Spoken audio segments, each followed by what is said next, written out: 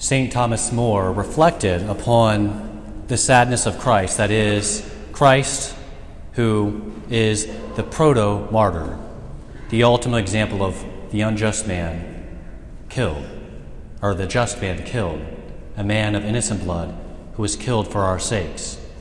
And he notes that oftentimes we look at stories of different martyrs and how, they approach their death with joy, singing Te Deums and other hymns of praise, that our Lord himself, the night before he was crucified and died, he himself was sorrowful and prayed numerous times, "Father, not my will, but your will be done."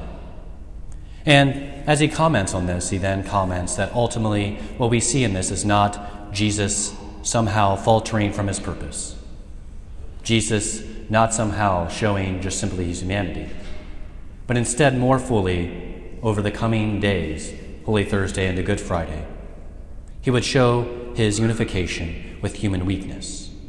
He would show us, we too, who perhaps tremble, who perhaps falter before what is asked of us, who perhaps show weakness in many and different and varied ways, that we have hope.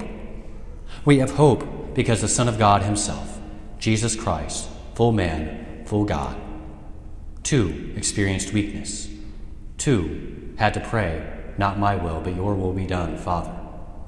And I think this is important for us to remember because, building upon what Father Aaron preached about last night, and that the priesthood ultimately failed on the night it was instituted, we too see that on this day, human goodness fails. It falls short. We see that as our Lord, as a king, going towards the final battle on Calvary, is not flanked by his fellow soldiers, his disciples, but instead is abandoned by them. We see that as our Lord, who came to free us from our sins, who came to set us free, and is offered, indeed, by Pilate to the crowd, he offers to release him.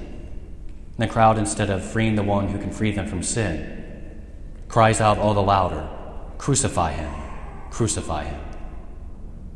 And that ultimately, as our Lord goes not to a throne of marble or of gold, but instead, we, human beings, do not enthrone a great king, do not give him the glory that is due, but instead we nail him to a cross and enthrone him upon its ungodly wood. This day, human goodness fails. Our weakness shows through. But it is also on this day in which that weakness is overcome.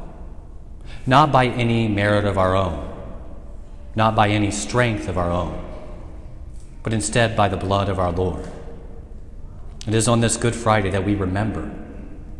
We remember that it is not our strength, our wills, or our goodness that prevail ultimately in the grand scheme of things, but instead it is only God's overflowing goodness, his infinite mercy, and inexhaustible treasury of compassion that wins on this day. And it is that we hope, that we ourselves, that while we perhaps have often failed in our lives, we who should stay awake, not at night for partying, drunkenness, scrolling upon Facebook, but instead perhaps we should stay awake, be kept from sleep in prayer. Instead of crying out, "Crucify him," by our sinfulness, by denying him before others, we instead can ask for his help to proudly proclaim his name and to proclaim nothing else but the cross of our Lord Jesus Christ.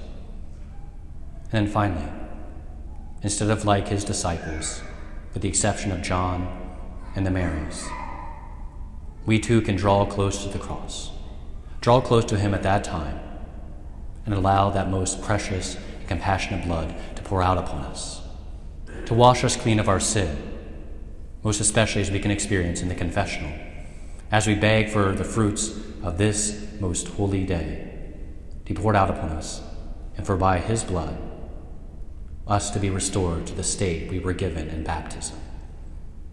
It is on this day that indeed, as the Litany of the Precious Blood says, that blood of Christ, pledge of eternal life, is truly given to us. It is a day on which our hope is born anew. Our hope is renewed.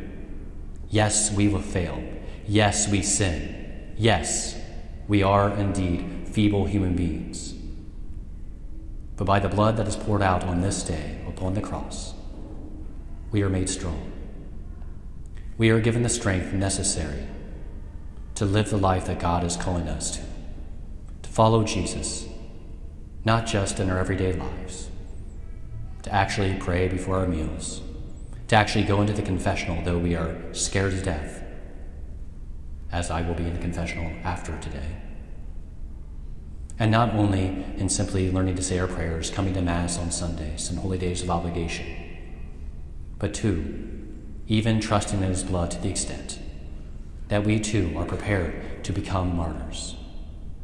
That despite our feeble weakness, Christ will strengthen us for whatever lies ahead.